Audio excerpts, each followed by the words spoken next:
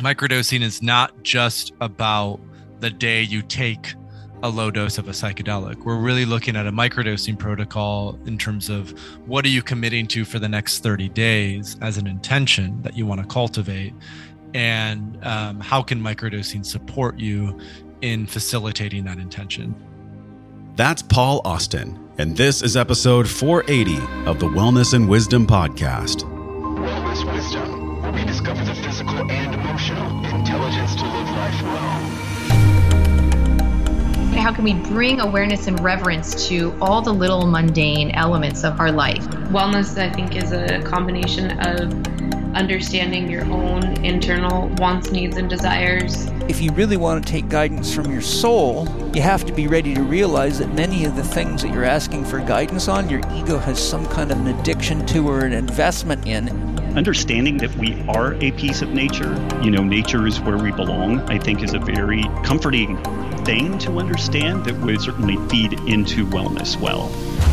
Paul Austin is an author, coach, entrepreneur who sees psychedelic use as a skill cultivated through clear intention, supportive mentorship, and courageous exploration. Mastering this skill, Paul believes, is crucial in the story of humanity's present-future evolution. This is Josh Trent, your host. This is the Wellness and Wisdom Podcast. If you haven't subscribed, don't miss the boat. Just tap subscribe wherever you're listening right now. Just do it on your phone, on your tablet, in your car, in your smart car. Maybe your car is not even that smart, but your phone is on a magnet on the AC vent. Just tap subscribe. Here's why. You don't have to remember to get any of the downloads. They'll just get delivered right to your device. So tap subscribe right now so you don't miss any of this life-changing content and podcast episodes. And by the way, I don't know if you know this, we give away $150 of wellness prizes every month. And whenever you subscribe, you're automatically entered to win for free, effortlessly.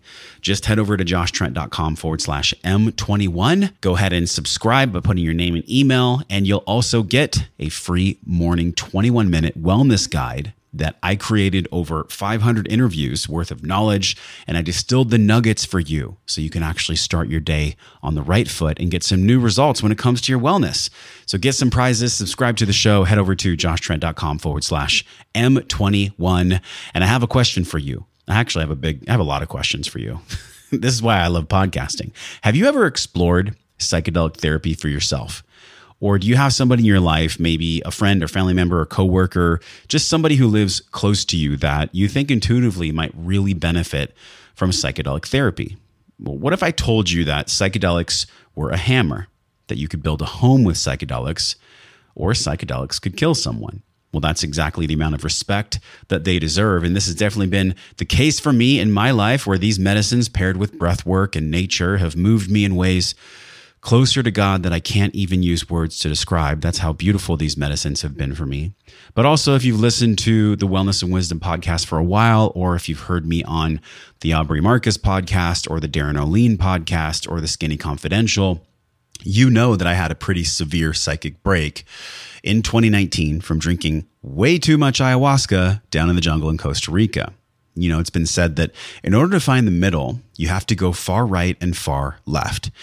And that is definitely my take when it comes to psychedelics. I trust you're really going to love this episode with Paul Austin, where he talks to us and teaches us about how to use entheogens in a safe and responsible way. We'll also explore healing our soul sickness through consciousness exploration and the microdosing conversation. This is big because microdosing, I believe, is a easy, digestible way for anyone to get involved in this safe exploration of their consciousness, which, the iceberg, the unconscious, is where most of the trauma and the drama lives. I encourage you to head over to joshtrent.com/third wave to get your third wave free mini microdosing course. This is where you're going to get a proven science-based process to start, really. Like, how do I microdose? Well, go to joshtrent.com/third wave. You'll learn how to use the microdosing psychedelics to enhance emotional balance, holistic wellness, and peak performance. You're going to get access to flow states and the awareness of how to break through cycles of negativity and heal deeper emotional wounds. If you've been looking to create new habits and more meaning in your life with sustainable results, I really trust Paul. I think you're going to get so much out of this mini microdosing course. joshtrent.com/third wave. I'll leave you with this quote that you can feel and ponder as we drop in right now with Paul Austin. He says, when we look at microdosing, it's not just about the day you took a low dose of a psychedelic. We're looking at a microdosing protocol in terms of what you're committed to for the next 30 days as an intention that you want to cultivate. And how can microdosing support you in facilitating that intention? You know what's interesting to me about these medicines is that they've been around for millennia. And I think about even what you do as a host, as a speaker, as an entrepreneur.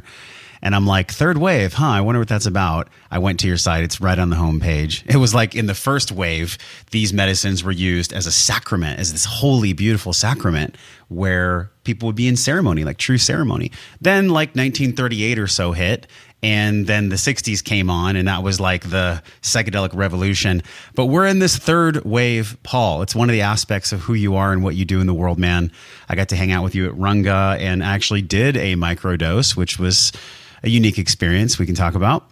But there is this third wave. So if people have seen your face, or they maybe have seen your face, but they haven't heard of you, tell us about the third wave. Obviously, people can go to the website, but in your heart right now, in your experience of life, what is this third wave of the conscious use of psychedelics, including microdosing? Yeah, that's a great opener. So I'm a huge fan of history, a huge student of history. It's what I studied in undergrad. It's what I continue to study basically every day is what it feels like. And so when I started working with psychedelic substances many years ago, I had, these insightful, mystical, spiritual, illuminating experiences where I came to realize that I had this spark of divinity inside of me, and that as a result of that life was something to be grateful for, that life was sacred, that life was about something much greater than just me, I, the ego, that I was sort of navigating everyday reality with. And a few years after that first experience, I was an entrepreneur, and I was looking at sort of what was coming next, and it was clear that psychedelics were having this resurgence of interest. There was more clinical papers that were being published on psychedelics. There were a lot of major podcasters like Joe Rogan and Tim Ferriss who were starting to publicly talk about their own psychedelic use, as well as interview researchers and other folks in the field.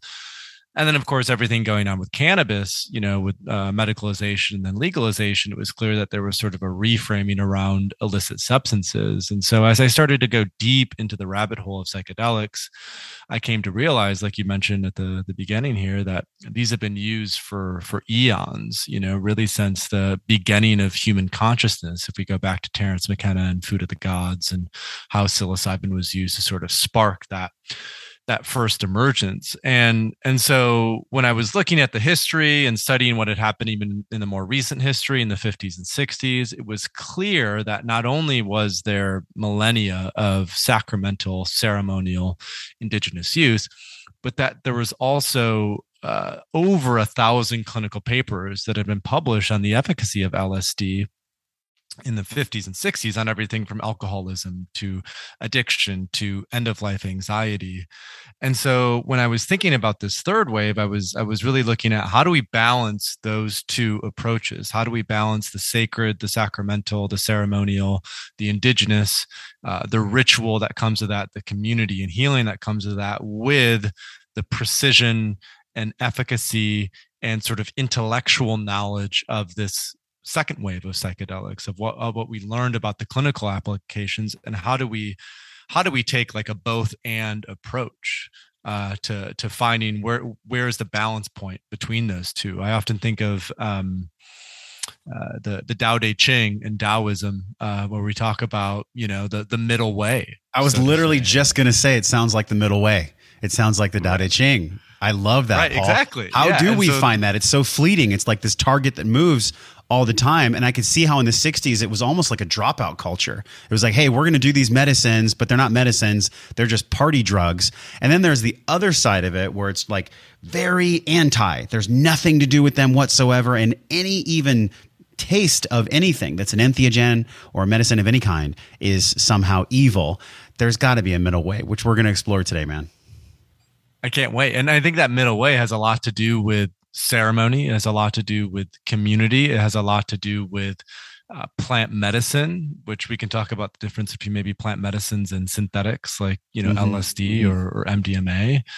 And this is even, I had the opportunity in the last several years to start a legal psilocybin retreat center, and this is the balance that we struck with it. It's called synthesis, and it was essentially, what is the synthesis of the sacred ceremonial use with modern cutting edge science sort of in information. So we'll flesh this out further, and then to land it on sort of microdosing and the topic of microdosing, because I'm sure your listeners have heard about microdosing or read an article about microdosing. You've probably talked about it on the podcast prior. I saw microdosing as embodying that middle way, as a way that we could start to actively work with these substances and start to build a relationship with them without having to go into that full mystical dose, which tends to, for a lot of people, create a sense of disassociation. And so that microdose is a way to mainstream psychedelic use, so everyone can experience the tangible benefits without having to worry about the sort of risk profile of an ayahuasca experience or 5-MeO-DMT or anything like that. And of course, there are trade-offs to all of these. There are upsides to the mystical doses, but for newbies, for beginners, there's also a lot of challenges. Let's go to the practical. The practical is there has to be, I think, three things, and you talk about it perfectly on thirdwave.co. Safe, structured, responsible. So let's go into each one of those things, because I've done 3 or 4 solo casts on my experience down in the jungle. People know that I had my soul ripped off and pushed back in, and I had what the Native Americans call soul loss. I had a shattered psyche. We also just did a show with Ben Greenfield that you and I were chatting about, where he has completely removed himself from plant medicine. So here we go, right? You and I, Paul, we're like on a page in a book here. We're trying to figure out, how do we be of service to the world? How do we use these medicines in a conscious way? The safe, the structured, the responsible. When we look at the safe, first of all, let's even talk about what that is. What are the ingredients? What are the components in your experience with your journeys across the world? And also, really, I think being one of the foremost leaders in the psychedelic consciousness world, the ethical and conscious use of psychedelics. What does it mean to actually be safe? And by the way, is safety even ever guaranteed, whether psychedelic or not? These are great questions. So I'm going to back up and come from a slightly broader frame, which is why we emphasize safe, structured, and responsible. And that's largely because these plant medicines, these psychedelics, are agents of chaos, we could say, right? They facilitate and catalyze chaos, which can often lead to beneficial change, but not always. And so this sort of safe, structured, and responsible use is, think of it as a container for that chaos, which allows an individual to go into an experience to ensure that they actually feel like they can hold the complexity that they're about to become immersed in. So when we look at safety, safety could be the dose level that someone is looking to work with. So if any listeners are relatively new to psychedelics, they don't really have prior experience with plant medicine, sometimes it's helpful to start with a substance or medicine like ketamine or MDMA, which tends to be shorter lasting. Ketamine lasts for about an hour to an hour and a half. MDMA lasts for maybe 4 to 5 hours. And they're very soft compared to like an ayahuasca or 5-MeO-DMT. So sometimes safety is the type of medicine that we're using. Okay. Sometimes safety is about the amount of medicine that we're using. So if someone is new to psychedelics, they might choose to start with a microdose because it's going to be a safer entry point for them to start to feel into what this medicine is. So I think the type of medicine, the amount of medicine, and I think most importantly is what's the set and setting that you're doing it in, right? Yeah. What's your mindset going into it? Have you prepared adequately for it? What's the physical setting in which you're in? Are you doing it at a music festival?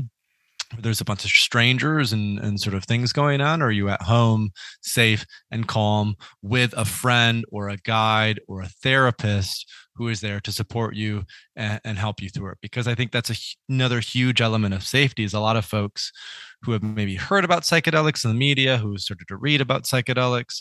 Their next question is often, okay, this sounds like something I would love to do. Now, how do I find a great provider? How do I find the right clinic, the right retreat center, the right therapist or coach to work with? And I think that's another huge element of safety is, especially as psychedelics become more popular, we're hearing a lot of stories of people who just sit with unethical shamans or unethical therapists or unethical people who sort of label themselves as a plant medicine facilitator, but really have minimal experience. And so I think the other key point of safety is, who are you choosing to surrender to? Who are you trusting to be within that very, very vulnerable state as you go into plant medicine? That's really big. We'll get to the other two because I want to expand and then go just like a little bit deeper on what you said. When we had Ben on the show and I was kind of poking and prodding and challenging him in a healthy way, I was like, so I've had transformational experiences with entheogens and plant medicines that literally altered the course of my life in a loving way forever. I would never substitute them for any talk therapy or really, Paul, any experience I've ever had. And in full duality, I've also had experiences where, like you were saying, the safety was not pure. The shaman was not coming from a pure heart. The medicine was not grown or harvested or boiled and served in the right, most intentional way. And I think about this question of safety that I asked you, and I understand at Third Wave, a big part of what you do on a global scale is giving people that first piece, like understanding that safety has some key ingredients, which you unpacked. Very important. I'm super glad you did that. And I also want to reiterate here, there is no such thing as safety in this life. To live is to be unsafe. So whenever we are entering, Paul, and I'm curious how you feel, into a space where we're going 4 and 5D and beyond, even if it's the most loving, intentional space and everything is perfect, it ticks all the boxes in your guides and in your programs, you have, I'm sure, seen situations where people had to go into the realm of danger to get some wisdom, to bring that wisdom back home to their own body and their own heart so that they then could lead life, I guess you could say, more safe because they're more aligned. And when we're more aligned, we actually attract less negativity, less danger. So what are your thoughts on this? Like, I understand the safety aspect is huge, but also we have to come to terms with, to be a human being is to lead an unsafe life. I love this dynamic that we're setting up here because it is sort of what it hits at is the difference between physiological safety and psychological safety. And it also hits at what are the trade-offs that we are making. Yes. In order to have a catharsis of trauma, in order to face our internal demons, well, in order to feel safe enough, in order to feel assured enough that you can go into those dark crevices of your subconscious and your unconscious, it's helpful to be in a physiological safe place. It's helpful to be able to fully surrender with an understanding that then you can go into those shadows of who you are with enough courage and enough sort of even breath to face what you need to face. Because I think the other element to emphasize here, the sort of flip side of safety is the individual needs to have enough courage to face their demons in going into this, right? And so the example that I thought of when you were bringing up this sort of dynamic is rites of passage in indigenous communities, right? Where for anyone who's seen the movie 300 about ancient Sparta, there's a scene at the beginning of that film where the young general has to go out and kill a wolf with a spear as he's backed into this corner, right? And that's his initiation. And that was a common initiation in many places. The men would have to go out and they would have to kill a wild animal, or they would have to, be not abused, but like really just physically tormented by the elders in their community at the risk of death. Oftentimes, and death was possible and death was common. And yet what we find in these indigenous communities who use plant medicines is you can still facilitate that near-death experience psychologically without putting someone at physiological risk. And so this comes back to like the point that we were talking about before, which is this third wave of psychedelics, is if we're looking at precision and efficacy of how we use these plant medicines, and we're asking in particular, I think for us as men, this is a really common topic, is how do we facilitate that near-death experience? How do we facilitate rites of passage to let men know that life is inherently unsafe, and yet you have enough agency, you have enough capacity to navigate that in a way with courage and bravery. And I think psychedelics help plant medicines help to facilitate that. So to come back, physiological safety in a container is critical because that allows someone to go deep into the shadow, to have the courage to face those demons, even if the mind says this is unsafe, but at least the body can feel like, okay, I can go into this, I can surrender, I have that capacity to do so. That was so brilliant. Everybody rewind right now, watch that again, listen to that again, because when you contrasted the physiological and the physical and the difference between the two, like I'm thinking about psychoneuroimmunology, where thoughts become things, the science of how our thoughts become health issues and disease. And I flash back to this conversation I've had with so many friends. Maybe we even talked about this at Runga. And I'm thinking about how many times in my life that my mind has told me that something is so unsafe, but it actually wasn't physically unsafe. It was just perceived as mentally unsafe. And I really want people to get that, because what you just said, I've never actually had somebody verbalize and articulate in that way. Can you go just one layer deeper into maybe some of how the brain actually functions and what comes up in conversations with your lectures, your students, and the things you do around the world? What do people tell you their mind tells them when going into a microdose or even a macrodose? What does that even look like in your experience? So this is a great question. So I'll kind of on the topic of psychoneuroimmunology, let's talk a little bit about the neuroscience of what happens when we take a psychedelic in a plant medicine, because it's going to tie into your question.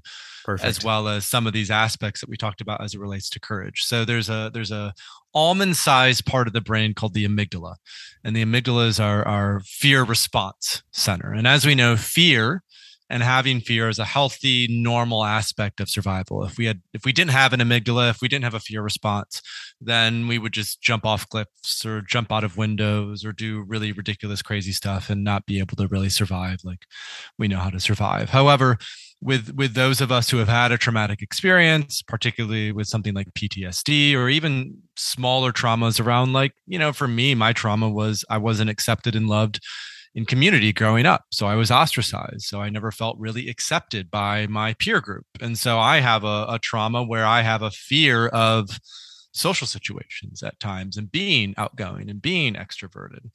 And so what happens— That's so funny, Paul. I would never have thought that about you. Right. Well, and that shows the amount of work I've done with psychedelics and other things to really like overcome that and see through that. Right. Amazing. And what happens when we work with psychedelics, in particular MDMA, but also psilocybin, is it dampens that fear response in the amygdala. So if the mind is sort of going, like, I can't talk about this, or I can't confront this, or I can't face this, when we take a psychedelic, it actually dampens that fear response. So all of a sudden, this sort of reactivity that was present around a thing that we perceive to be as challenging is no longer present. And so we can actually go forward with that and move into that, rather than being held back and constricted by fear itself. So the way that shows up then in what the mind might say when it comes to, going through with a high dose experience or even a microdose experience, the biggest thing is, what if I have a bad trip? What if I lose my mind? What if I never recover from it? And so oftentimes this comes down to set and setting, the mindset before. This comes down to how we frame, how we prepare for the experience. That's just a simple point of communication. Like, hey, challenging experiences do happen. You are safe in this container. People who, this is important to note, you should not do a psychedelic if you're predisposed to schizophrenia or you are predisposed to any of that. But assuming that's been vetted, these are more or less physiological, safe substances.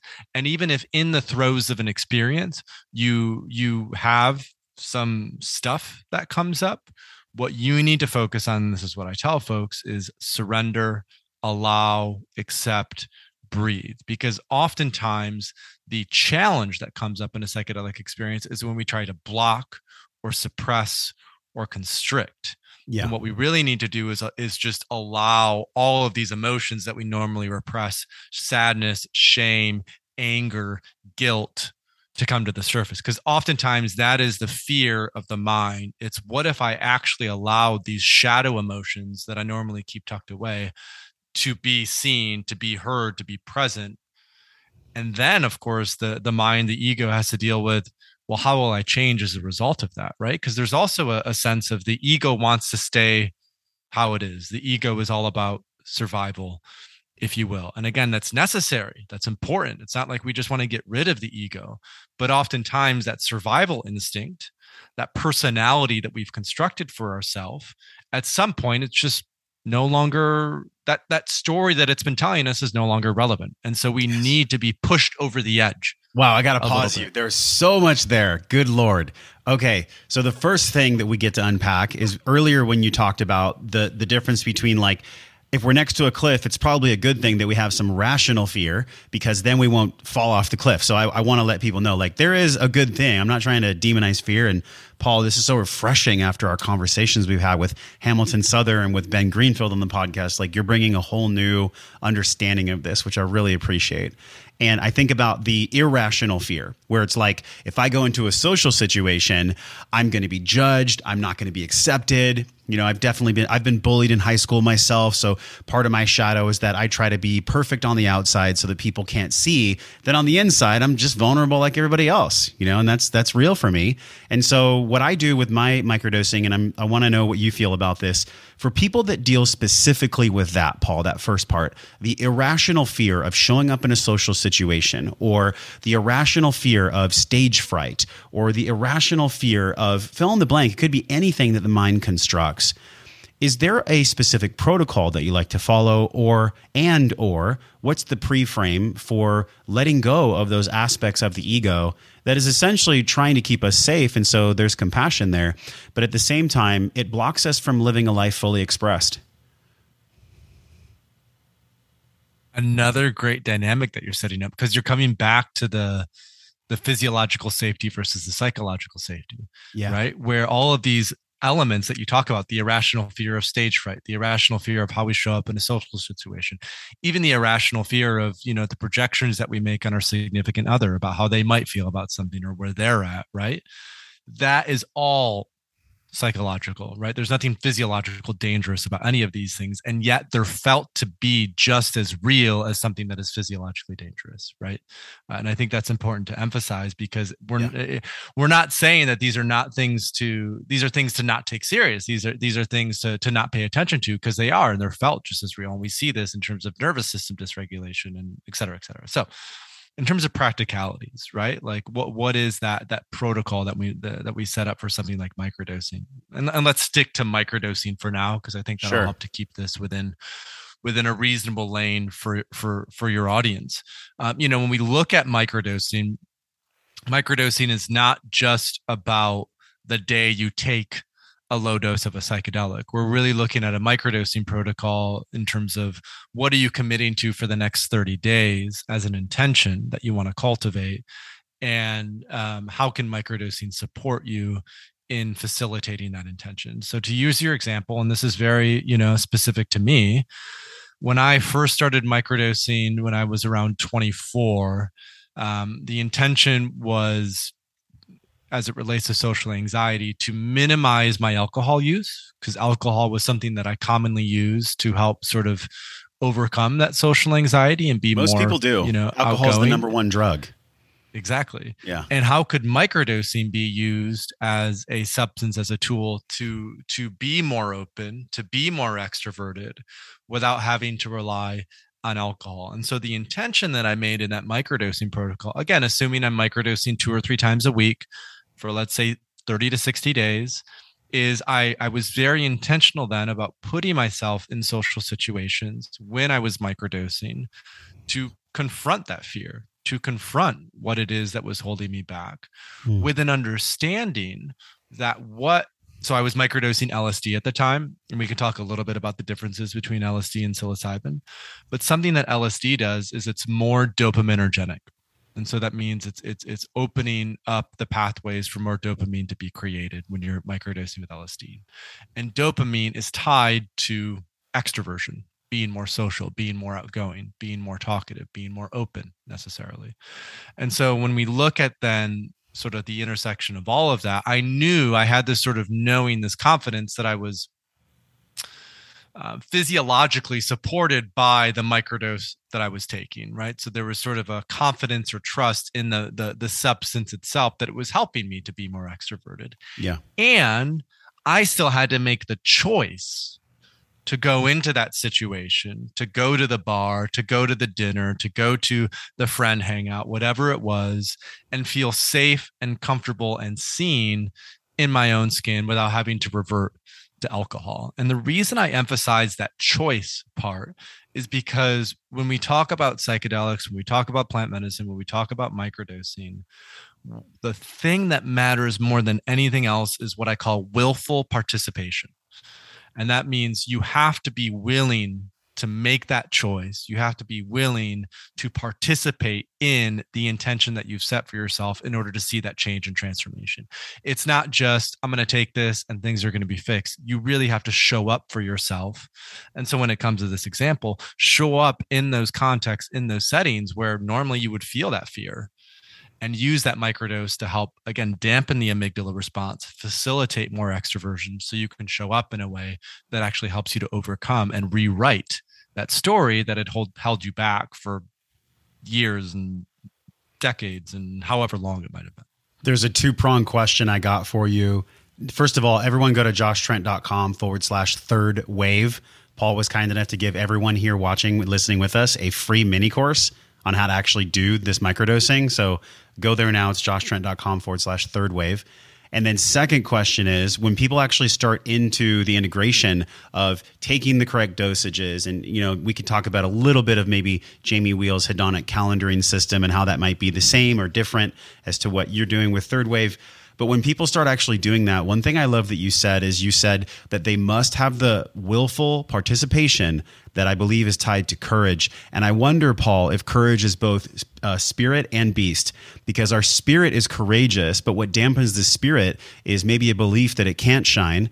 And then what dampens the beast is all the different myelin sheaths and the pathways of what goes on a neurological level when we go through micro and macro trauma. Can you expand both of those? Because on one side, we do have a soul contract.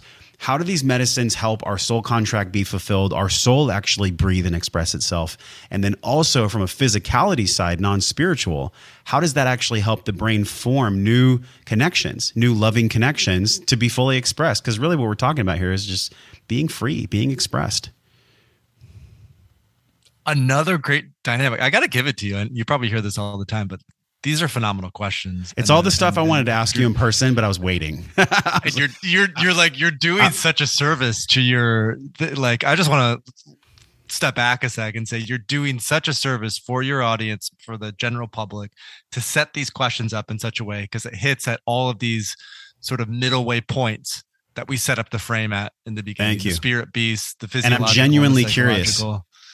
And it's a great framing. So I'm gonna do my best because there's quite a bit there. So let's talk first about the spirit. Everyone lean in. Here we go. And then yep. And then we can get into the beast element, because the spirit element is the immortal aspect of who we are, right? It's the soul is the immortal self. The soul is something that exists beyond time and space. The soul is something that is not contained into just a physical body, right? The beast, however, is that physiological part of us. It is the meat and the bones, so to say. It is the organic matter. It is even, maybe we could say, the ego part of us that needs to navigate everyday reality and fuck and love and eat and run and kill and, do all these other sort of primal wild things that we are here to do as human beings.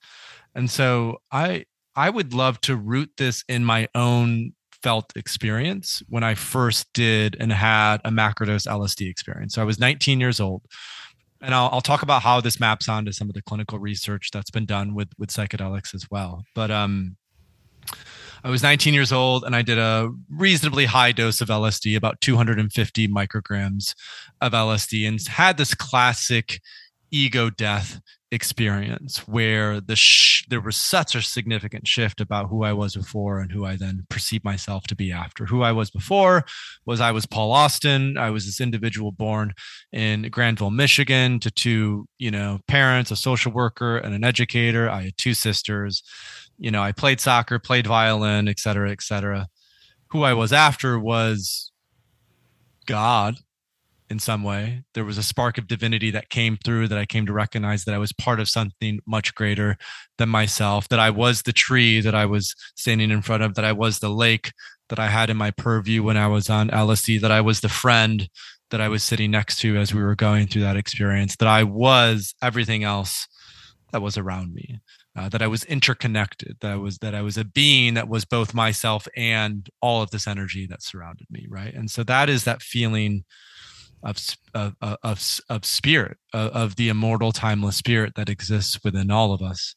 And what they've shown, what's so interesting is what they've shown in clinical research out of Johns Hopkins is that high doses of psilocybin, which is the active ingredient in magic mushroom, catalyzes a mystical experience almost on demand for about 80% of people who work with high doses of psilocybin. And what that means, that mystical experience, means that you're essentially connecting to source, to God, to something greater than yourself, to oneness, to whatever you want to sort of put the label and name on it. There's a felt experience of interconnectedness, of non-duality. And the reason that's so important, and this will tie into the beast element as well, the reason that's so important is because in particularly Western culture, Western industrial culture, we have a distinct fear of death. And there are so much that we are held back by because of that fear of death. There's so much that constricts us as a result of that. So oftentimes after people have this mystical experience with psychedelics, they see through the veil of existence. They realize death is in fact nothing to be feared, that it's just the next passing on. It's the next sort of thing that happens in the evolution of energy. And because there isn't that fear necessarily of death, they feel free then to choose whatever path that they feel most aligned to choose. Because prior oftentimes to that experience, and I especially speak for myself, I was conditioned to choose what I thought my parents wanted me to do, what I thought my community wanted me to do, what I thought my friends wanted me to do. And all of a sudden, when I had this mystical experience, I was released from all of those external obligations and could actually pursue a path that I felt was most true to the downloads that I had received from this mystical experience. And I know there's a lot there, but wow, no, it's beautiful. It's so good, man. I'm really, really happy. I'm really, really stoked that we're exploring this one fragment, this one line, this connection, because I have been feeling a lot lately. I don't know if it's like the solar system or just the time on Earth or the compression that we're experiencing as a collective, but on an individual level, what you're describing, this conditioning, I have been releasing right now so much conditioning around letting my light shine, being an integrated person, which means I have a healthy ego and I also express from that healthy base. So I don't do things because my ego wants to get something. It's more like my ego just wants to express. And I think that's a really beautiful thing. I wonder how you would explain your own process around having a truly integrated ego. First of all, how would you define that? Because what we're talking about here is like somebody that's balanced in beast and spirit, somebody that is taking care of their physicality. They're using these medicines on a micro, maybe macro level through the help of your guide that we talked about. And they're having a lot of changes on a, I guess you could say, neurological level and also on a spiritual level. They're both happening. What has happened for you potentially recently or just beyond what happened when you were 19, when you shared that amazing story that really allowed you to see how both your beast and your spirit was up-leveled in a way that you fundamentally shifted forever? What was that process like for you? It's a great lead into setting up the beast and then how that played out. So we talked about the spirit and then the beast element, and how that then played out and how am I balancing becoming an integrated person and am I integrated and what does even that path and evolution look like? And are there measuring sticks for that? And, there's a lot.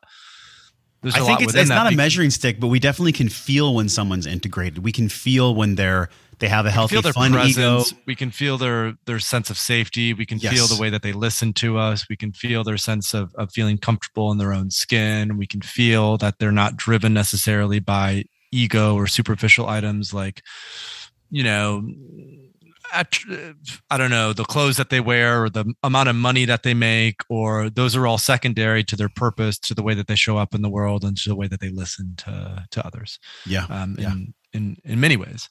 And so that beast element, then it's going back to the both and dynamic, right? And when I had this mystical experience, what came through as a truth is to facilitate true physiological well-being. Let's root in physiological well-being. I had to remember the way that I had lived as a human for all of those ancestral years before Paul Austin was born. In other words, I had to root back into, I started to eat paleo after that high dose psychedelic experience, because I started to realize that the diet and food that I ate, it really mattered where those plants and where those animals came from and how they were raised. And, I cut out gluten and I cut out processed food and I cut out a lot of sugar, and it really helped me to root into that. I started to wear the Vibram 5 Fingers shoes at that time, those, because I wanted to feel the earth and get back to barefoot and sort of. Did you ever wear them on a date? No, actually not. I feel like that would be like date repellent. You show up in 5 Fingers, she'd be like, no. Right. It's not happening. Okay. I digress. There's no way.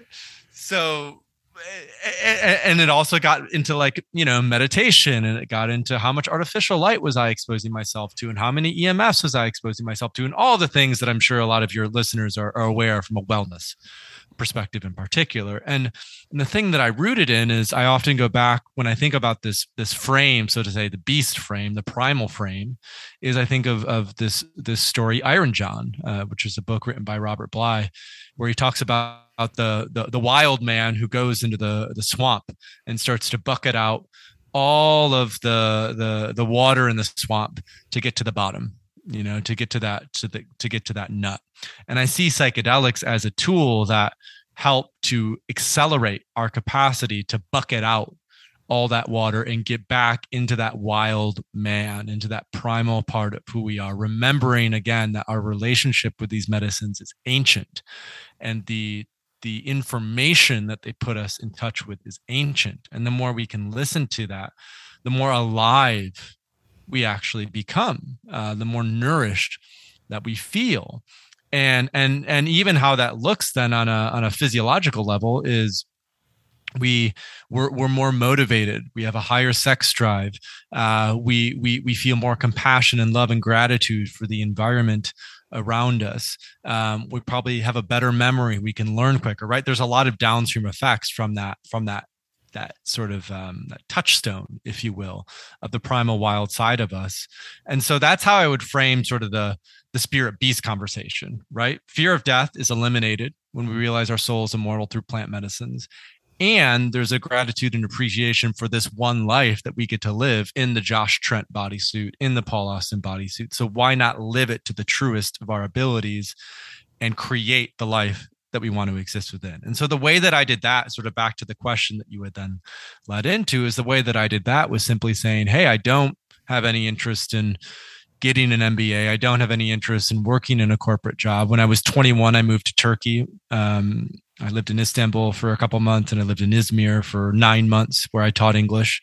Soon after, I moved to Thailand, where I sort of followed the 4-hour work week playbook from Tim Ferriss, and started my own online business and worked out of cafes in Thailand. And then in 2015, started Third Wave. I was 25 at the time when I started Third Wave.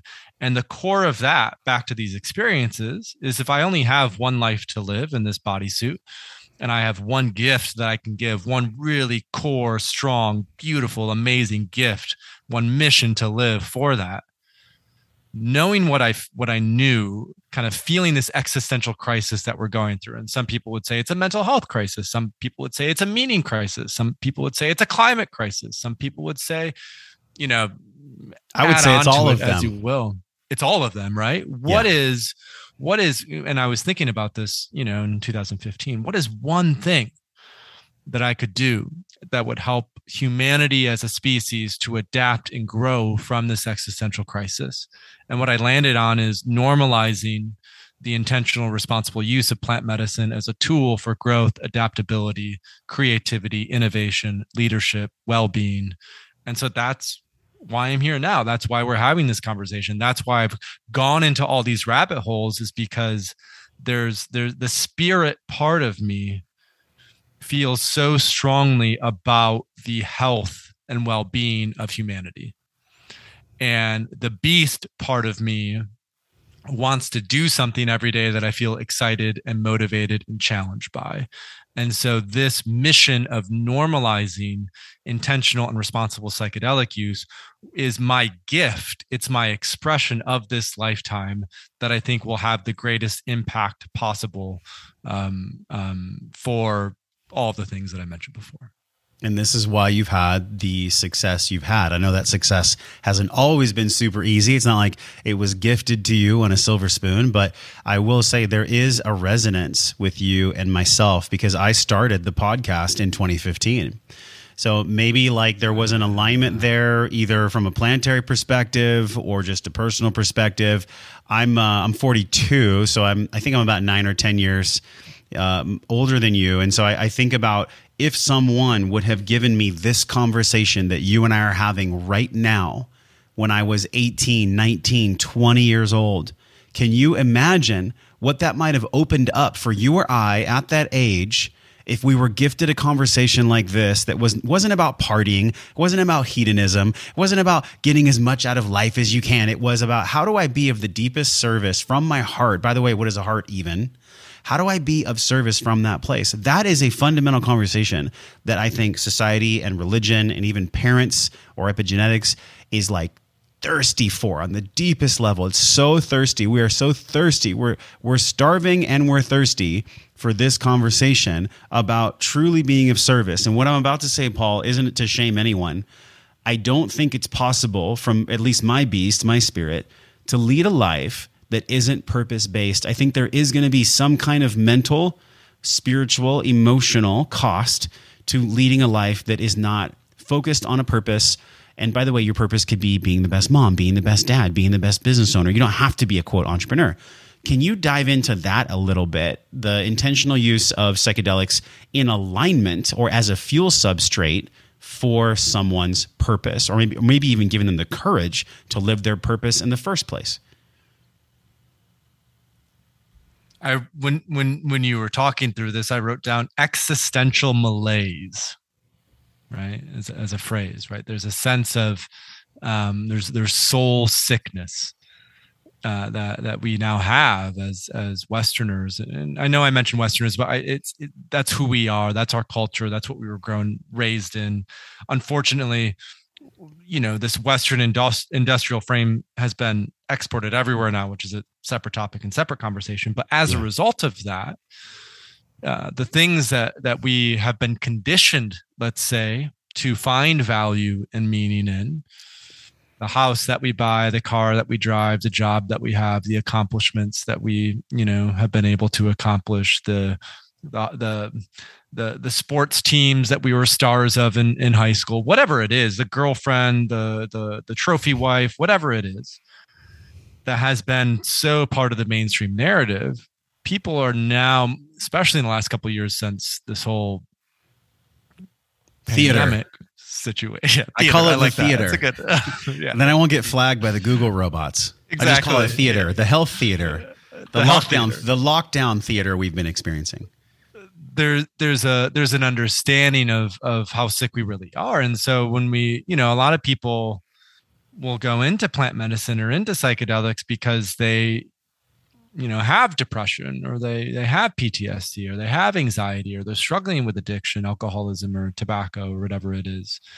Or maybe they'll even, go into it because they want to be a better parent, or they want to be more creative, or they want to be a better leader, whatever the external thing is. What I often find, and this is just as true for myself, is there's some level of soul sickness there that we're asking for help with. And that plant medicines in particular are a phenomenal tool to heal that soul sickness, because what they allow us to experience is unconditional love. And when we experience and feel that unconditional love from source, from oneness, from God, from something beyond, from even nature, whatever it is, we remember how lovable we are. And when we remember how lovable we are, when we remember the purity of who we are, then it gives us something to anchor in outside of plant medicine to remember, so to say, that we can continue to come back to that place of wholeness, right? And you had asked about, what does it mean to be an integrated being? What does it mean to be on that path? And whenever I think of that, I think of wholeness, because love, you know, even if we had phenomenal parents, right? And I will say publicly, I love my parents. They raised me quite well. They were always there. They went to my sport games. They went to my violin concertos. They went to, you know, they attended everything. They were attentive. You know, we were middle class. I had food on the table. Everything was great. And yet by nature, they are imperfect. By nature, their love is still conditional. Our community's love is conditional. Our friends' love is conditional, right? It's always based, even if it's subconscious, on, well, if you do this for me, I will do this for you. God's love, source's love, the thing that is beyond that is absolutely unconditional. And so I think that when we're looking at, you know, that healing of the soul malaise, the existential malaise, and why they're so helpful for purpose, to get back to your question, is when we root in our lovability, when we release the shame and the guilt that we've been conditioned into to be a certain type of person, then what opens up is an honesty and a truth about what it is that we really want to do, what it is that we really want to create in the world around us. And when we can sit in that space of silence, when we can sit in that space of knowing and honestly ask ourselves, if, you know, Alan Watts has this classic YouTube, it's like a 3 to 4 minute video, which is something along the lines of, if money was no object, what makes what you would itch? You do? Exactly. I love that. And I think ultimately, you know, we haven't quite gotten into the larger collective conversation, but when we're talking about new paradigms, when we're talking about what comes beyond sort of Western industrial capitalism and extractivism, one thing that I often root in is, you know, the flip side of existential malaise is existential wealth. And so how do we reframe from an orientation or incentives driven by, you know, financial wealth, which is at the end of the day, just an abstract number, to existential wealth, the wealth of being? And how do we create a new paradigm? How do we create communities that allow for a sense of all of our physiological needs being taken care of, the food and the water and the sleep and the love and the shelter and all of those things? Because then at that point, the capacity to focus on, well, what is our purpose? What does life mean to us? If I could create without any of those restrictions, what would I create? And thankfully, you know, you and I have that capacity now, which is beautiful. Yep. Now, how do we allow for more folks to tap into that? Well, also, there's so much in what you said, because I think about whether you believe in Maslow's triangle or not, there is some truth to taking care of the beast first and the needs of the beast first. You and I are afforded, Paul. We are afforded. This is why I'm so grateful.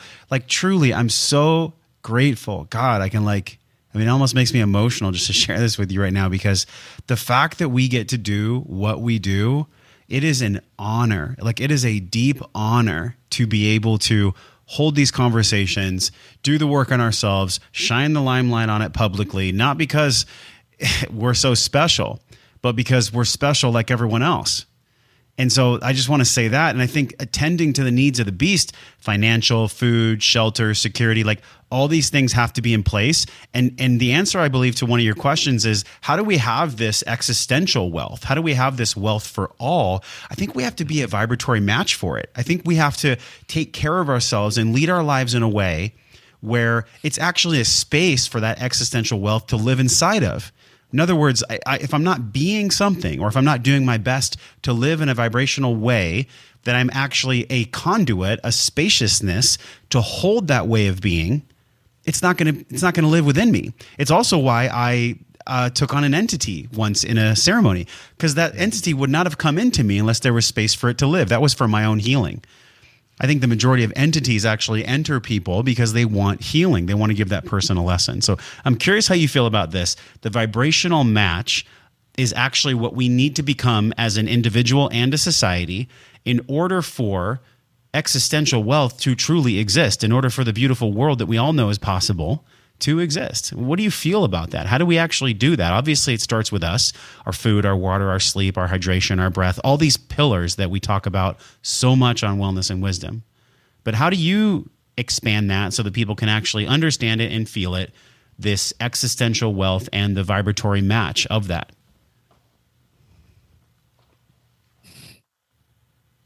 So what I wrote down is that sort of relationship between the vibrational match and the lovability. So back to the sort of point about this felt sense of unconditional love, it first starts with anchoring and rooting in that. Because once we feel that, once we experience that, once we have that memory, so to say, of that, once we can anchor in that in the week to 2 weeks to 3 months to 6 months, let's say after a plant medicine journey, then it acts as an anchor for all of the patterns of behavior that come after it, right? And then there's an awareness of in which ways are we not practicing that? In which ways are we still holding on to stories that we are not worthy? In which ways are we holding on to stories that we have things to be ashamed of? In which ways are we holding on to stories that tell us that that we aren't lovable necessarily? In what way do we eat? In what way do we sleep? In what way do we exercise? In what way do we meditate or maybe not meditate? That is an indication of that as well. So or I think silence ourselves. Or silence ourselves, right? Yes. Because there's also a sense of speaking out. If there's who am I to express? Who am I to share my truth? Exactly.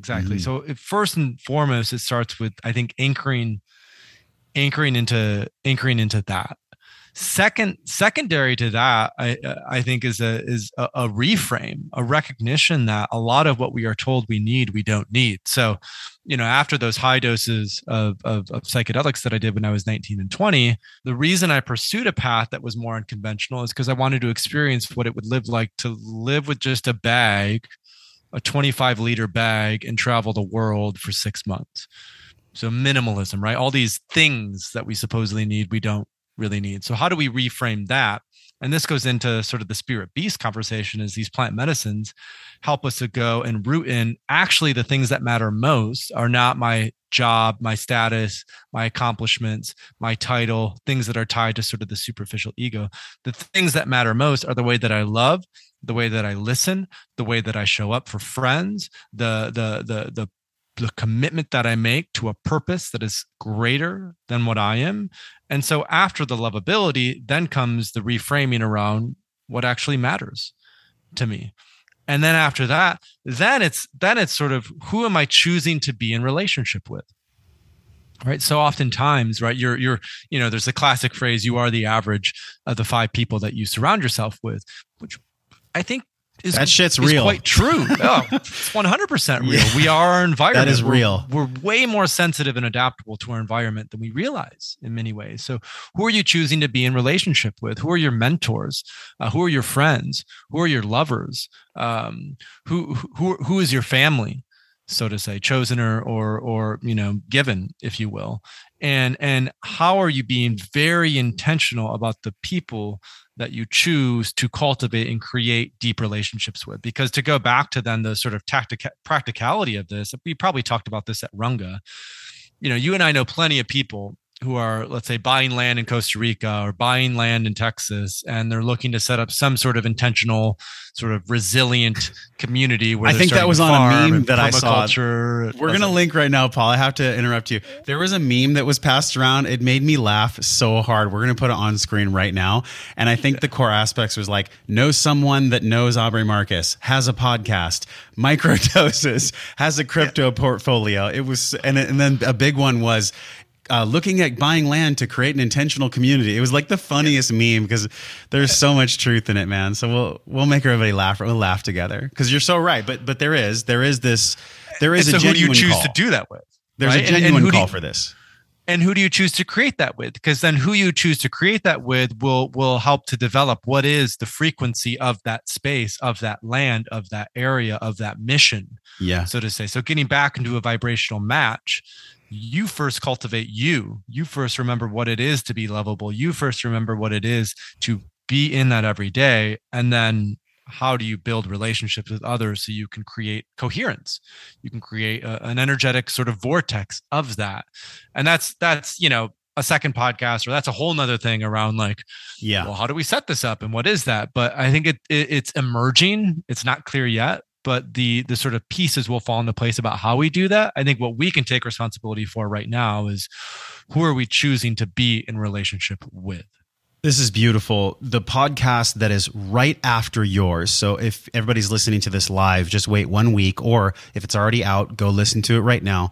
It's Paul Levy. So we have Paul Austin with us talking about these microdosings, these safety situations, and the intentional use of these medicines. And then we also have Paul Levy, who's going to be talking about the soul sickness that you touched on, and he calls it Wetiko.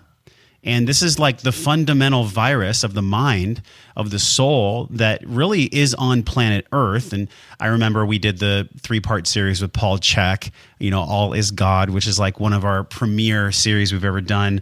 And he wrote on a piece of paper to me, Paul, I'll never forget this. He wrote the word live on the piece of paper.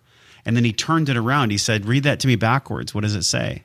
And I was like, oh, it says evil. Because if God is everything and no thing at the same time, and if God is the dark and the light, and if all is God, because that's what we are God, but we're made from the source of God, then really evil is actually just a byproduct of living. It's part of life itself. And I wonder how you'd unpack the soul sickness conversation just a little bit more. This is actually quite philosophical, which I'm cool with. I mean, I love this. I love this so much. So I think about the way that in my life, there's malice in me, there's hatred in me, there's evil that lives in me for sure. And I know it lives in you, it lives in all of us. But how do you personally make sense of this? And how have potentially psychedelics, the intentional use of psychedelics, allowed you to be at peace and more acceptance of the evil and the malice that lives inside of you and really inside of all of us? What wisdom can you share about that?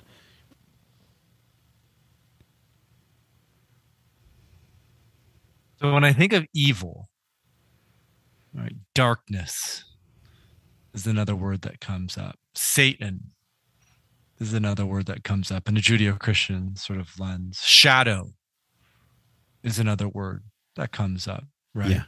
Yeah. The feminine, which I know will be controversial, but the feminine is another word that comes up, right?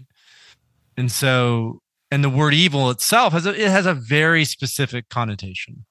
And I think from a Judeo-Christian lens, it's really associated with Satan in that way. So I think if we're to move, let's say, beyond that aspect of our cultural conditioning, if you will, and we're really to ask, like, what is it to live with our shadow? What is it to live with all of the sort of wild and primal parts of ourselves that we've had to tuck away in order to show up in a polite and reasonable way in a domesticated landscape? Now, there's elements of that are necessary, right? There are again, when we're in relationship, things that would be perceived as evil would be murder, rape, stealing. All of these things should never be done. All of these things, I don't think, are just part necessarily of, they could be part of the shadow, but they're also behaviors that as men, as human beings, it's a hard no almost always. They're fringe edge expressions of an unintegrated darkness. They're like they're so far out of line that they've lost touch with all of light itself. Exactly. And so when we work with plant medicines, then these sort of dark, shadowy elements that come up that are often, especially when you're working with something like ayahuasca that comes from the forest, the plant of death, it has the snake that sort of symbolizes it. Again, the snake and in the Adam and Eve story symbolize Satan, right? So there are all these sort of connotations that I think we are familiar with, these sort of mythical archetypal elements that we do associate evil with shadow, with the feminine, with darkness. And so I think there is an element when I even hear this, when I talk about this, it's how do we put evil in its place and recognize, look, this is what it is, and sort of distinguish what is the shadow, what is the primal on the wild side that we still need to integrate and get in touch with and allow to express and allow to be loved, with an understanding that in doing that, that actually transforms the energy of evil into an orientation of bravery and courage and sort of a vivacity for life. That's what comes up. I get the duality, and I also feel like we just like to reiterate, we have to be. I love words. We have to be mindful of what is the connotation of this word, and how do we discern between evil and all these other things that I mentioned prior.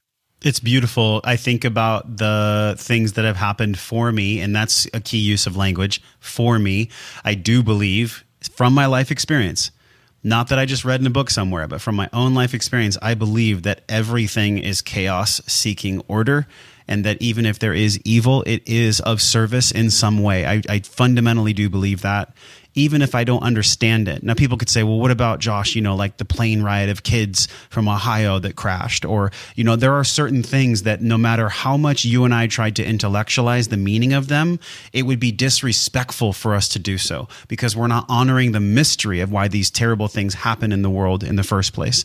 Sometimes I have the sense, and I wonder how you make sense of this. Sometimes I have the sense that even though fundamentally just very, very, very sad, very heinous things happen for people, when they happen for people, it's because it's some type of an example for the rest of us to love more, to have more compassion. When people are born with a child with an arm missing, or when people are born with a child that has sickle cell anemia, or I think about John Wineland's daughter who passed, like there's so many people in this world that are so loving, it breaks my heart wide open. And maybe that's the whole point, Paul. Maybe the whole point is that these experiences that we witness or that happen for us and for others, maybe the whole reason they happen is it's God showing us how to crack our heart open even more and have even more compassion and love, and honestly surrender, which is a key part of what you teach in your courses and in your programs. How do I surrender to the thing that is so shocking to my nervous system, that is so shocking to my mind? Because at the end of that surrender is peace.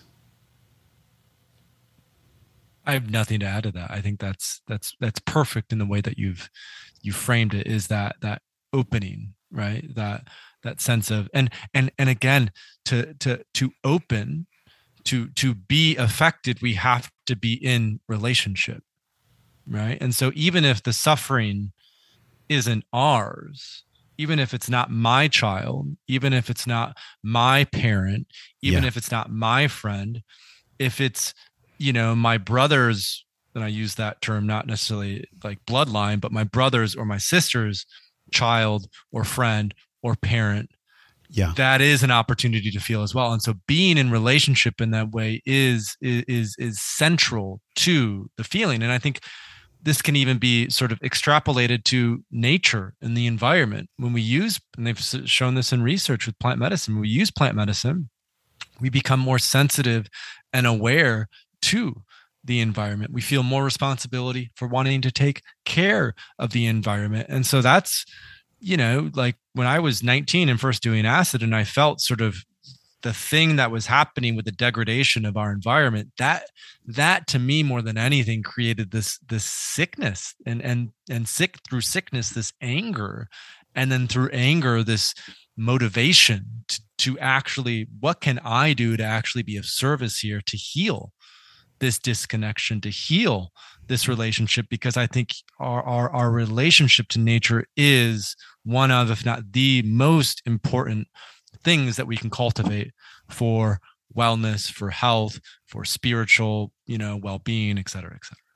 And it's spoken from your mouth and heart because of your own life experience. Like the caves of anxiety and depression. Have you explored those? And if so, what were those like for you personally? A lot of people that find the Wellness and Wisdom podcast, they find us because we rank really highly in the mental health categories, which I think is beautiful because at the end of all of that is whatever spiritual line we're either ignoring or accepting. That's what I believe creates a lot of the mental health issues in the world. But I'm curious for you, man, have you explored or have you been gifted these experiences, even though at the time they did not feel like a fucking gift?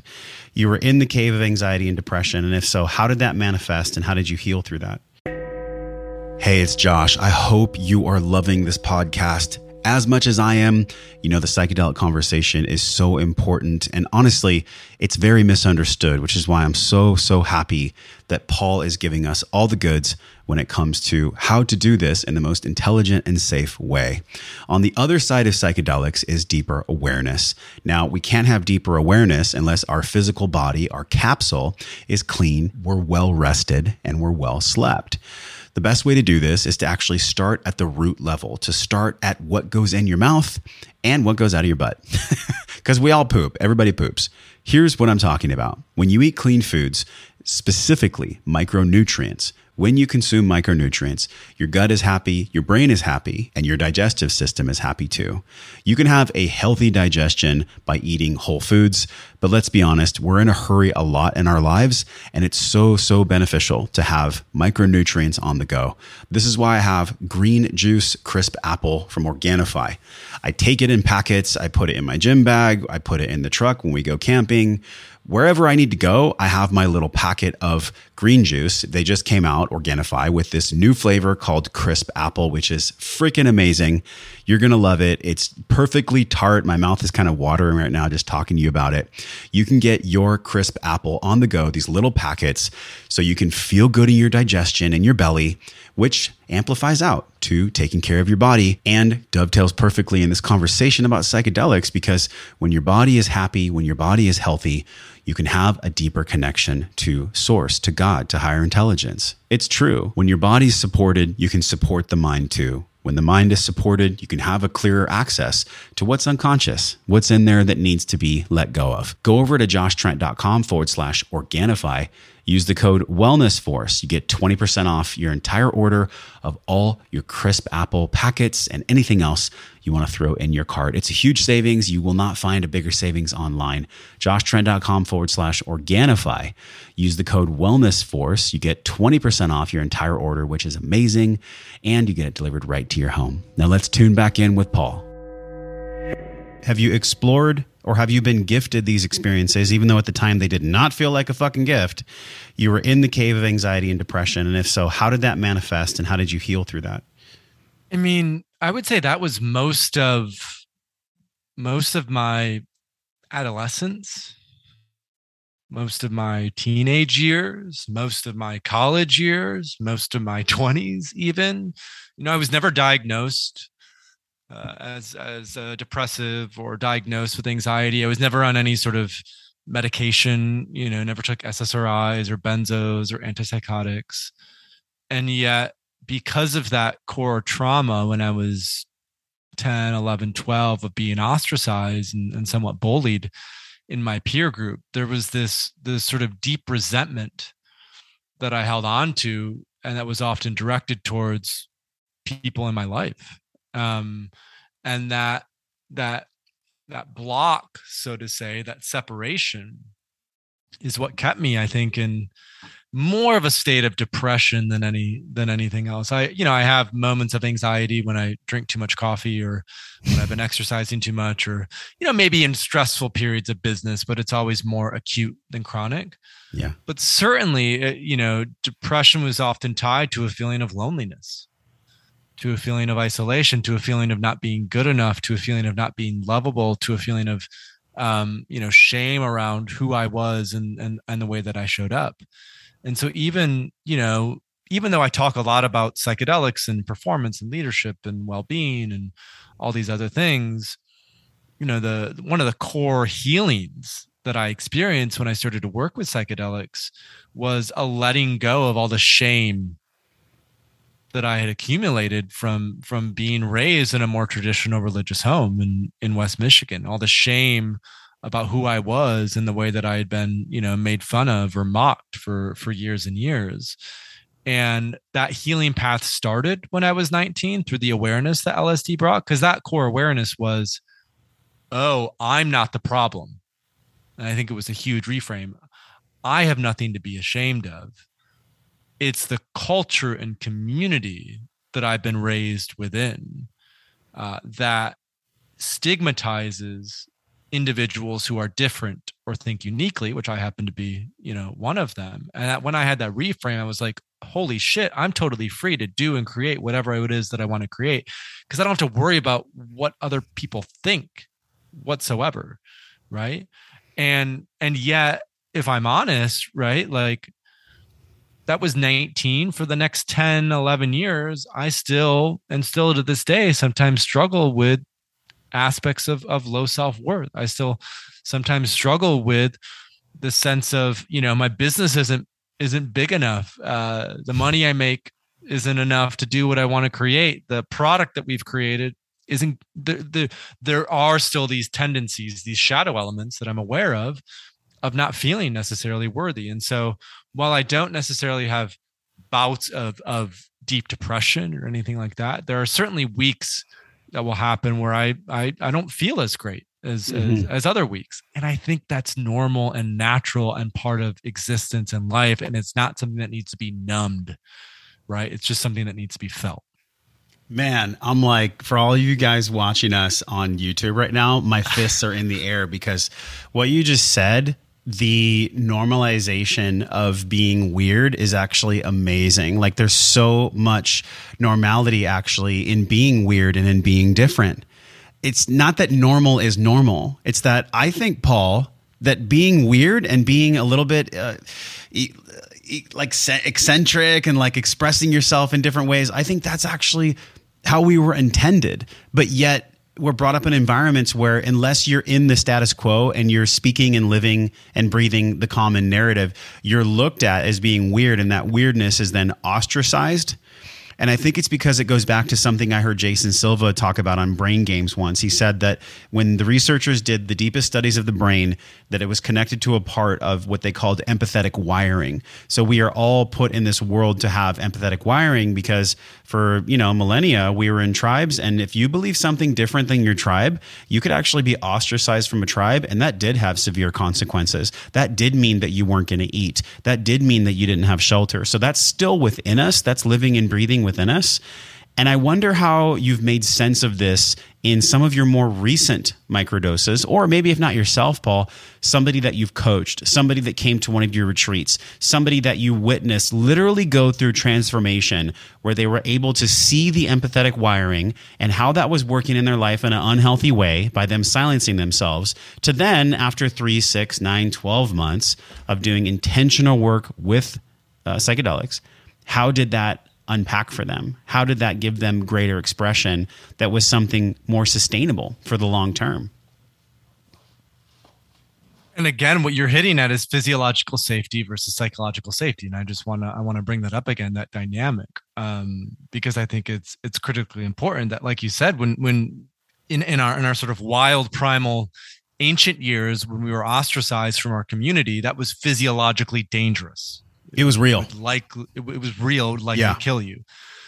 The chances of that happening now, it's still real. I don't want to discount that. That still happens. If you look at, walk down any street in New York and see how many homeless people that you find, right? That's still a real thing in many ways. And yet we've more or less overcome that. And so particularly in a Western way, we've been much more looking at sort of the psychological health and sort of to root your question, I suppose, I'll talk about a coaching client that I worked with last year and who continue to do our coaching training program for Third Wave. And she was a former tech executive.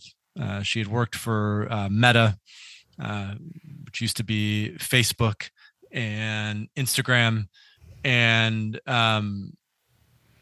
she was in a place or a position where she made a lot of money. She made a lot of wealth. She was becoming more aware of how, these big tech corporations often talk about, being quote unquote conscious, but at the end of the day, never actually practiced that. It's not embodied. It's not actually happening in any significant way. And she just had this space where she was able to leave and quit her corporate job that she had done for 10 years and just left it behind because she wanted to not only do deep psychedelic work, but more importantly, find a path that felt healthy and nourishing, sustaining, purpose-driven, where she could shift from being, let's say, in the corporate rat race to being a leadership and executive coach. Because what she was inspired by is a lack of that conscious perspective in this company, Facebook, Instagram, Meta, whatever you want to call it.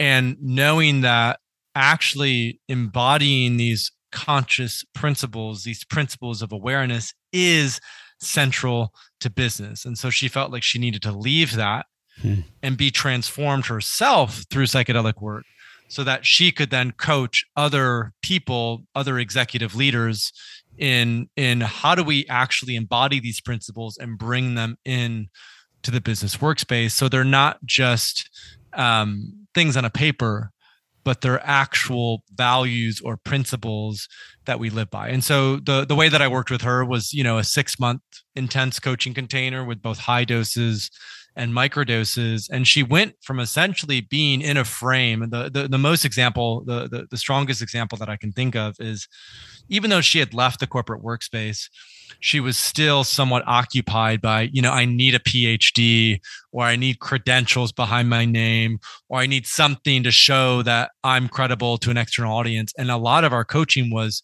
you can let go of that. You can let go of that. You can let go of that. You don't need any of those things. What you need to focus on is cultivating depth, presence, awareness, authenticity, because by cultivating that, then the way that you show up will exude that. No one at the end of the day cares about the credentials at the end of unless you're a brain surgeon or something that really needs it. But that's very slim. Right. But the way that you show up, your presence is what matters most. And psychedelics then helped her to sort of be okay with that, to settle into that, to not have to worry about how will this be perceived externally, but to really focus on her internal landscape and to cultivate the lovability that we've talked about, so that way she could show up in a sort of executive work environment and teach that to others so they could bring it into their organizations. I'm sure that at Meta, there's probably, and really any large tech platform, there is definitely some, I guess, for lack of a better term, consciousness appropriation, where they're speaking in a way and they're acting in a way from an outward lens that they are a conscious company, that they care, that it's, part of their core values. But saying and being are so different when it comes to like a monolith or a massive corporation that is like has payroll due, and there's so many things that are involved in actually running a company. Do you think for yourself that part of the beauty of the third wave and what you're doing is that you'll never actually scale to a point where you would lose your core values, where you feel like you would have to sacrifice or appropriate the conversations around consciousness or psychedelics? In other words, are you happy that you can remain a certain size forever until you leave the planet? Yes, is the short answer to that. There is a level of contentment with not being necessarily a VC-backed startup with millions of dollars in capital financing to grow and develop. What I often think about is the unicorn versus the zebra. I don't know if anyone's talked about this on the podcast before, but there's this sort of framing around sustainable business models. And so oftentimes we hear in, let's say, the VC or startup world, like a unicorn, which is basically $1 billion valuation. And what this article points out, and what I've really sort of locked into, is that unicorns are not real, which I think is important to emphasize. Zebras are. And so when we look at framing, and again, the language you use is important. When we look at framing, sort of the goal is to become a unicorn, $1 billion valuation. There are a lot of trade-offs that you make when you look to scale that quickly and that fast.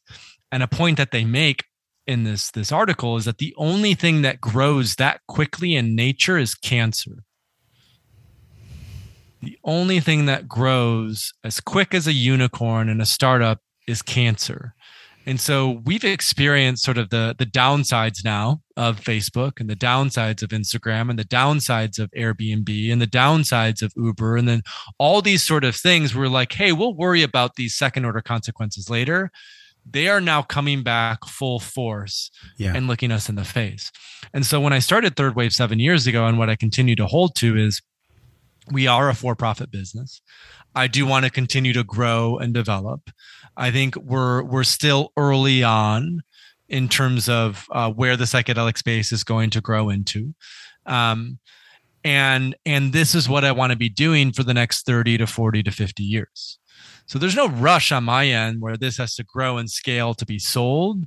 There's no rush on my end to reach a certain number because that number is going to make me or whoever happy. I also have very few investors, and they're the ones that I do have are all aligned with sort of this orientation. So the focus is much more on creating a really, really stable foundation, ensuring that we listen to our customers, ensuring that we provide products and services that work as we say they work, and to have a vision of how this can grow in the next 30 or 40 years. Because I really see in terms of what we're building, it's an ecosystem, right? This third wave of psychedelics, it's not just, a podcast, or it's not just these educational guides, or it's not just a microdosing course. We now have a training program for practitioners. We have a directory or a discovery platform for providers in the psychedelic space. When it's legal, we'll roll out a supplement of some sort, a medicine that people can use. At some point, I want to buy a retreat center and have retreats. So it is this really large vision of kind of going back to the beginning of our conversation.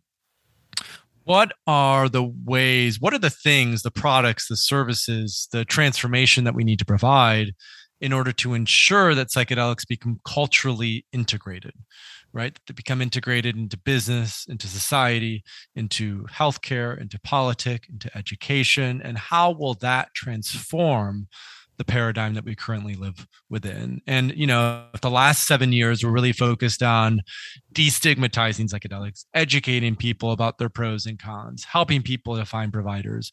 For me, the next 30 years are really focused on integration.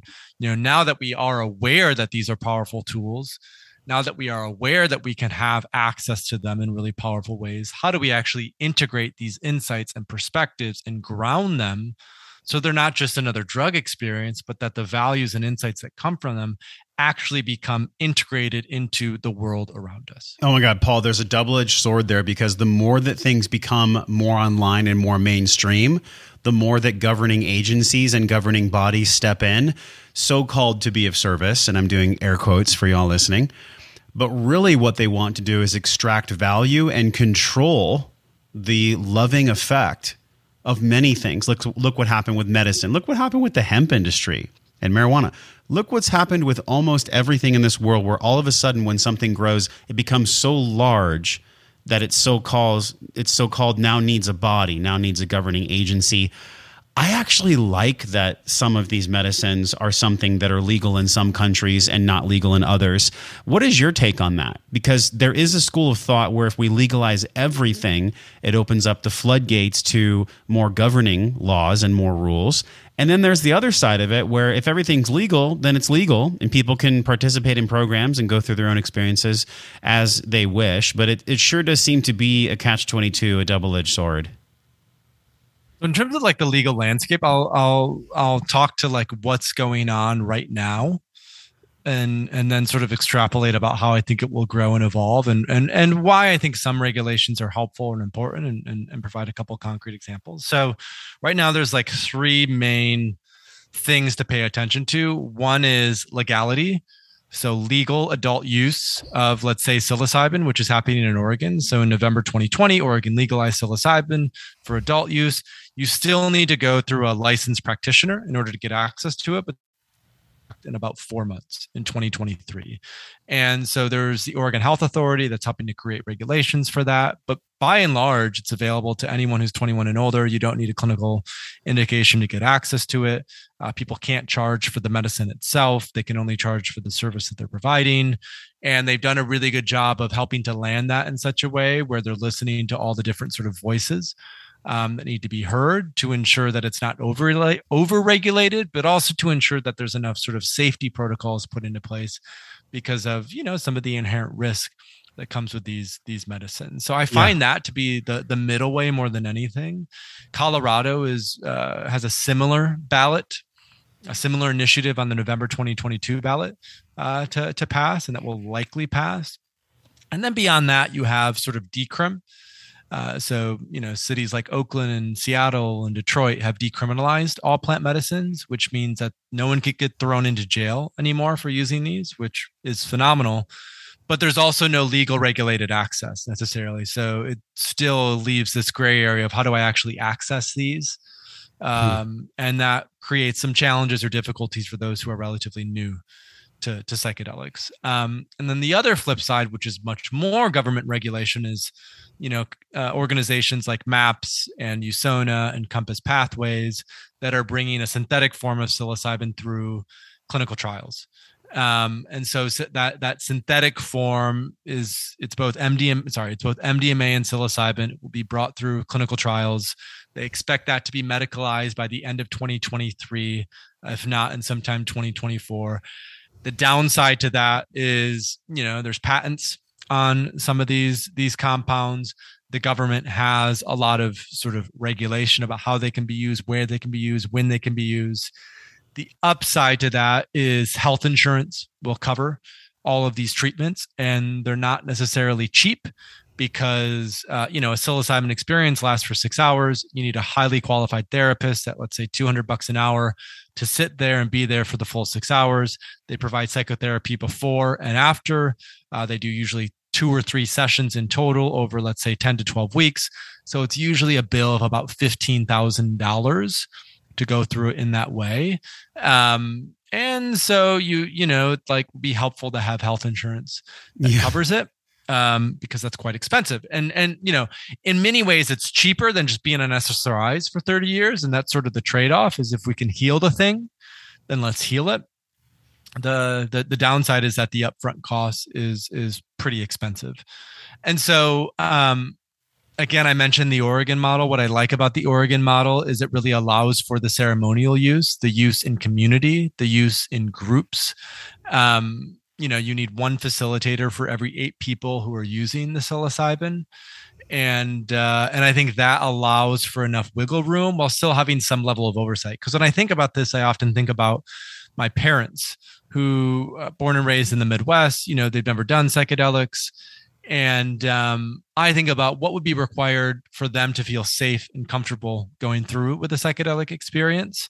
And so sometimes knowing that there are safety protocols in place, knowing that there are, the therapist or the doctor or whoever that they're working with has been vetted in a certain way, it just allows for more accessibility. So these are some of the trade-offs. This is the general frame of what's happening. It's still a bit of a wild west out there because a lot of the work that's being done is underground, yes, which has its own risk profiles. But that's. I think it's really you described it in a really great way, and I think it's really important to note that all change goes through essentially 3 stages, and I feel like where we're at right now is what was totally regarded before as not true, and there's no possible way that psychedelics would ever be legalized. If you would have told people in the 60s or in the 70s, especially in the 80s, right, when there was the whole like Miami drug craze and all that, if you would have said that Oregon would have the laws it has, or that medical marijuana would have been granted, or the juxtaposition that we're at now where I think there is a profit-driven model. I think people are coming into the psychedelic space because they want to make money. I think that is influencing in Congress because of all the different people that are putting their hands in the pot there. But essentially, I think where we're at now, which is really an exciting time, is what used to be considered false is actually now true. You and I have known it to be true, that there's so much healing that can be found in these medicines. But it's interesting, Paul. I am not neither pro nor against plant medicine. I am actually just pro freedom. So I think if somebody can find freedom of spirit, freedom of self, freedom of community, freedom of any kind, and they do it through a vehicle of safe, intentional use of psychedelics, well, then so be it. I think that's beautiful. But I think that we can't get off this podcast without asking one more thing. And that is, if you really boil it down to like one or two or three things, your mission in this world and what Third Wave is representing for the healing that's being needed, that's being called for, would you say that your mission will always stay the same? Or would you say that that mission could potentially change? In other words, the conviction of which you spoke about your mission now, because of how quickly the landscape changes and because of how fast things move in this world, the minute that people are talking about blockchain or the minute that people are talking about psychedelics, turn on the news or look online the next day and it's totally different. Do you feel like your mission that you have in your heart right now, that you have in your being right now, will always stay the same? Yes. And the tactical element of how that's carried out will naturally adapt to what's being asked for. And yet the fundamental truth that these medicines, the integration of these medicines as allies on the path towards healing and cultural transformation is necessary to address the existential crisis that we're facing. That truth, that mission will always remain the same. Now, what is being asked for, like I said, the last 7 years was more destigmatization and general education, whereas the next 7 years will be much more around the safety of providers and the vetted, verified folks. But that North Star of cultural transformation through intentional psychedelic use, I don't see that changing at any point in my life. Now, we could revisit this in 20 years and see if that was actually the case. But the way that I feel now is true. It's a good question, right? Because it's a good question, but also in the question, one could say, how could anyone ever answer that? Right. Exactly. Yeah. That's like, there's really no way to answer that. It was more just from my space of curiosity about how steadfast you are in your passion. And I definitely feel it from you now. And I felt it when I met you in person. And I think about all the things that are coming your way. One of them being I think it was History 101, the Netflix special that you posted about. Share with people where they can dig into that. What was that all about? That was the first time you were on like a major film or documentary series? Yeah, and it was funny because I really didn't find out about it till the morning that I logged on to Twitter. I had some footage that was done through a public TV station in Germany through a documentary that they had me on 4 years ago. And I logged on to Twitter yesterday morning, and all of a sudden I'm featured in a History 101 episode on psychedelics. It's like a 25-minute episode on psychedelics. And there's just, like a 30-second blurb about me, Paul Austin, and I was the frequent microdoser was my subtitle, which is pretty hilarious. So it was like a nice little surprise yesterday. And there's a few other things that, I have my first book coming out not first, but an updated version of my Mastering Microdosing book coming out in November. So there'll be some more things that come about as a result of that. And when I really think about where we're at culturally, this is really just getting started, 7 years in and just getting started. Yeah. So it's an adventure. It's a challenge, which is why I love it. And I'm really grateful to be doing this work for the world. It's beautiful, man. And I love the pace of your growth too. I feel like I'm just getting started as well. Like, with the millions of people that have heard my voice, which is kind of a crazy thing to even say, like, wow, millions of people have heard my voice. How is that even possible? It's possible because my intention is pure. I'm here to serve just like you. And at the end of the day, this ain't about me. And really, Paul, isn't even about you either. I mean, like I started this podcast, we're very special, but we're not that special because everyone actually is special. And I think about the people that are looking for that purpose that are wanting to maybe enhance their coaching practice or just really want to have a deeper dive into themselves. Like this is, tell us a few of some of the ways that this is possible with what you're doing. I know you have a certification program.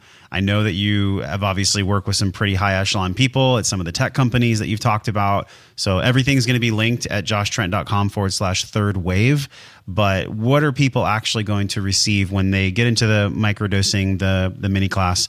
And then also, what other things do you have that can help them go on a journey either of self or of helping others? So starting with the microdosing mini course is a fantastic way just to get a lay of the land when it comes to microdosing. We also have a podcast, the Third Wave podcast, which this episode, this recording will also be republished on. We have a full-fledged microdosing course. We have a mushroom grow course where people are looking at how they can grow their own mushrooms or source their own mushrooms. We support on that. If there are any practitioners, coaches, or therapists, or doctors, or anyone of that nature who's listening to this, who's interested in really deepening their understanding of psychedelics, what I call the skill of psychedelics, because they want to start to bring it into their practice, we have a 6-month facilitator training program, coaching training program. As part of Third Wave, we're going through our 3rd cohort right now. We'll start the 4th cohort in February. If any listeners are potentially interested in that, they can reach out to us through the link that you provided as well. And then most of all, it goes back to like, with Third Wave, we've set up the education, we've set up the providers, we've set up the trainings, we've set up even a community. And so for those who are listening at home, it's really up to you. What is it that you want? Where is it that you are at in your journey, and how is it that we could support you? And so for any listeners, just reach out to us if we can support you in any way. On the link that Josh has noted, I'm sure there will be lots of resources to dive into. And this has been an honor to do this podcast with you today. Thanks Paul, for being such a fantastic host. We've had quite the spiritual tennis match, the emotional understanding tennis match. And also I feel like one thing that we really explored is just two people that are in a male body having conversations that maybe some people have never heard, or maybe they're hearing it for the first time. Men actually speak like this. Now, if they've listened to the show before, obviously not. They've heard many conversations similar, but I really loved what was unique about this exploration was the ways in which you shared about your own life and the ways that you've overcome some of these shadows in the cave. I think it's so universal, man. I think it's so powerful to actually speak to that and to be honest about that. And the fact that microdosing or even macro or just the healthy use of psychedelics was a part of that, that is something that I celebrate. And that's one reason why I really felt called to have you on the podcast and to have this refreshing conversation where we're not really trying to convince anyone that they should or should not do psychedelics.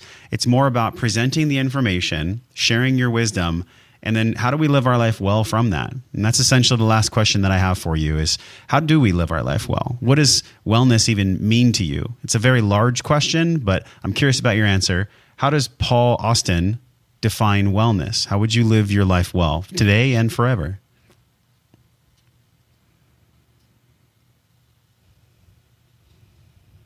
Stillness, the spaciousness to be still is a word that comes up. Having that spaciousness to listen is often what I think about, because through stillness and through listening, we're then able to attune ourselves to what it is that we need, what it is that our partner needs, what it is that our community needs, what it is that our environment needs. So I think stillness and listening and the presence are the three things that come up, and especially in a world of noise and chaos and busyness, the choice to be still, the choice to listen, the choice to show up with presence wherever we are is it's I think in many ways a radical choice. And in cultivating that, all of these other elements that we talked about,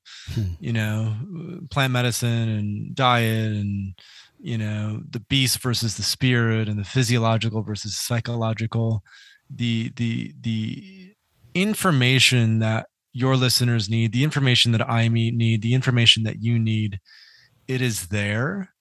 It's there to be opened up into, and we just have to make that choice to pay attention, I think, more than anything. So stillness, listening, presence. Those are the three things that come up.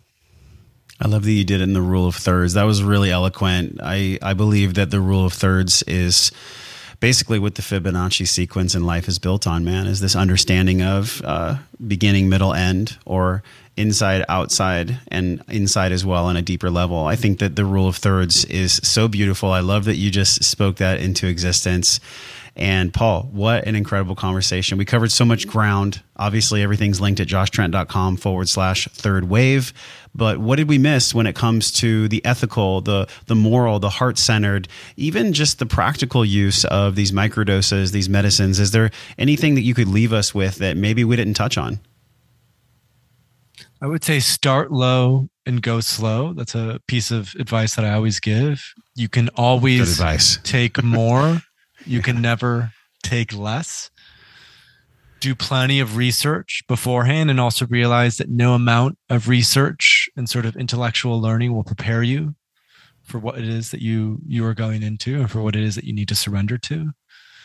And then have a trustworthy friend or guide or coach who can support you on that path, because inevitably, as you deepen that sense of listening with plant medicine, there will be trials and tribulations. There will be challenges. There will be catharsis. And so to feel supported in that process is necessary to really fully integrate from what might come up for you as you start down this path.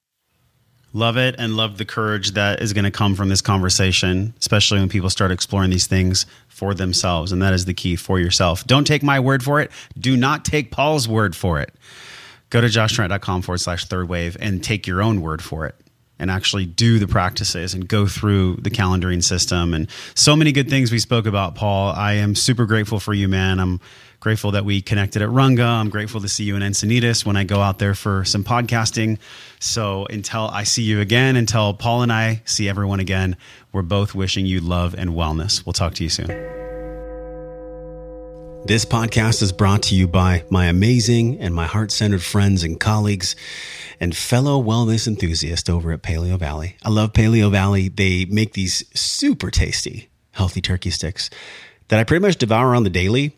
When we get the box of turkey sticks, they last a week. I don't know how my family's eating that many turkey sticks. I know you're going to feel the same way. You should probably stock up and get 2 to 3 boxes because we're always looking for healthy snacks. And these are the best I've ever come across. Beyond just the turkey sticks, you can pick up a bunch more, like a bottle of ACV, otherwise known as apple cider vinegar for your blood sugar. All you have to do is go to joshtrent.com/Paleo Valley. Use the code JOSH to get 15% off your entire cart. Now, why is ACV so important? Well, blood sugar. Paleo Valley Apple Cider Vinegar Complex makes getting organic apple cider vinegar into your body easy and fast without having to tolerate the taste. You ever had those ACV burps where you drink the apple cider vinegar and it's like, what? Well, Paleo Valley Apple Cider Vinegar does not have that. And it's good on your teeth. ACV strips your teeth. Most people don't know this, but you can get it in pill form, as well as the ACV, the organic turmeric, organic ginger, organic cinnamon, organic lemon, everything in the apple cider vinegar complex. joshtrent.com/Paleo Valley. Use code JOSH for 15% off. ACV can help support healthy blood sugar levels, minimize cravings, support nutrient absorption, and can help support natural relief from occasional indigestion. This is the ultimate ACV complex. You can get yours at joshtrent.com/Paleo Valley. Thank you for being with us on the Wellness and Wisdom podcast. Every link, resource, and wellness good you heard today can be found at your show notes page. Roll over to joshtrent.com/podcast, and you just got an exceptional gift of wellness and wisdom. Don't let it go to waste. Don't be one of those people who hears a podcast, smiles, gets entertained, but puts down their phone and doesn't embody it, doesn't use it. You can choose something different today. And I know you feel this. To start a new journey, head head over to joshtrent.com/M21 and get 3 free weeks of coaching from me to you directly in your inbox. Get your free Morning 21 Wellness Guide, including your breathwork practice and guided journey from my heart to yours based on 20 years of my own experience. That's joshtrent.com/M21. And if you're ready to dive deeper right now, join us in the Wellness and Wisdom community by enrolling in our Breathe, Breath and Wellness program over at breathwork.io. At breathwork.io, this is a 3-week journey where you're going to save $150,000 and months of travel to learn the best of the best breathing science and spirit to apply into your life to eradicate stress using your breath. The world's not getting any easier, but you can be stronger. Join me on this 3-week guided journey, including binaural beats, guided breathwork meditations, proper posture and muscle training, so you can learn how to use your breath as your ally for the rest of your life. No matter what comes your way, if you can breathe, you can choose.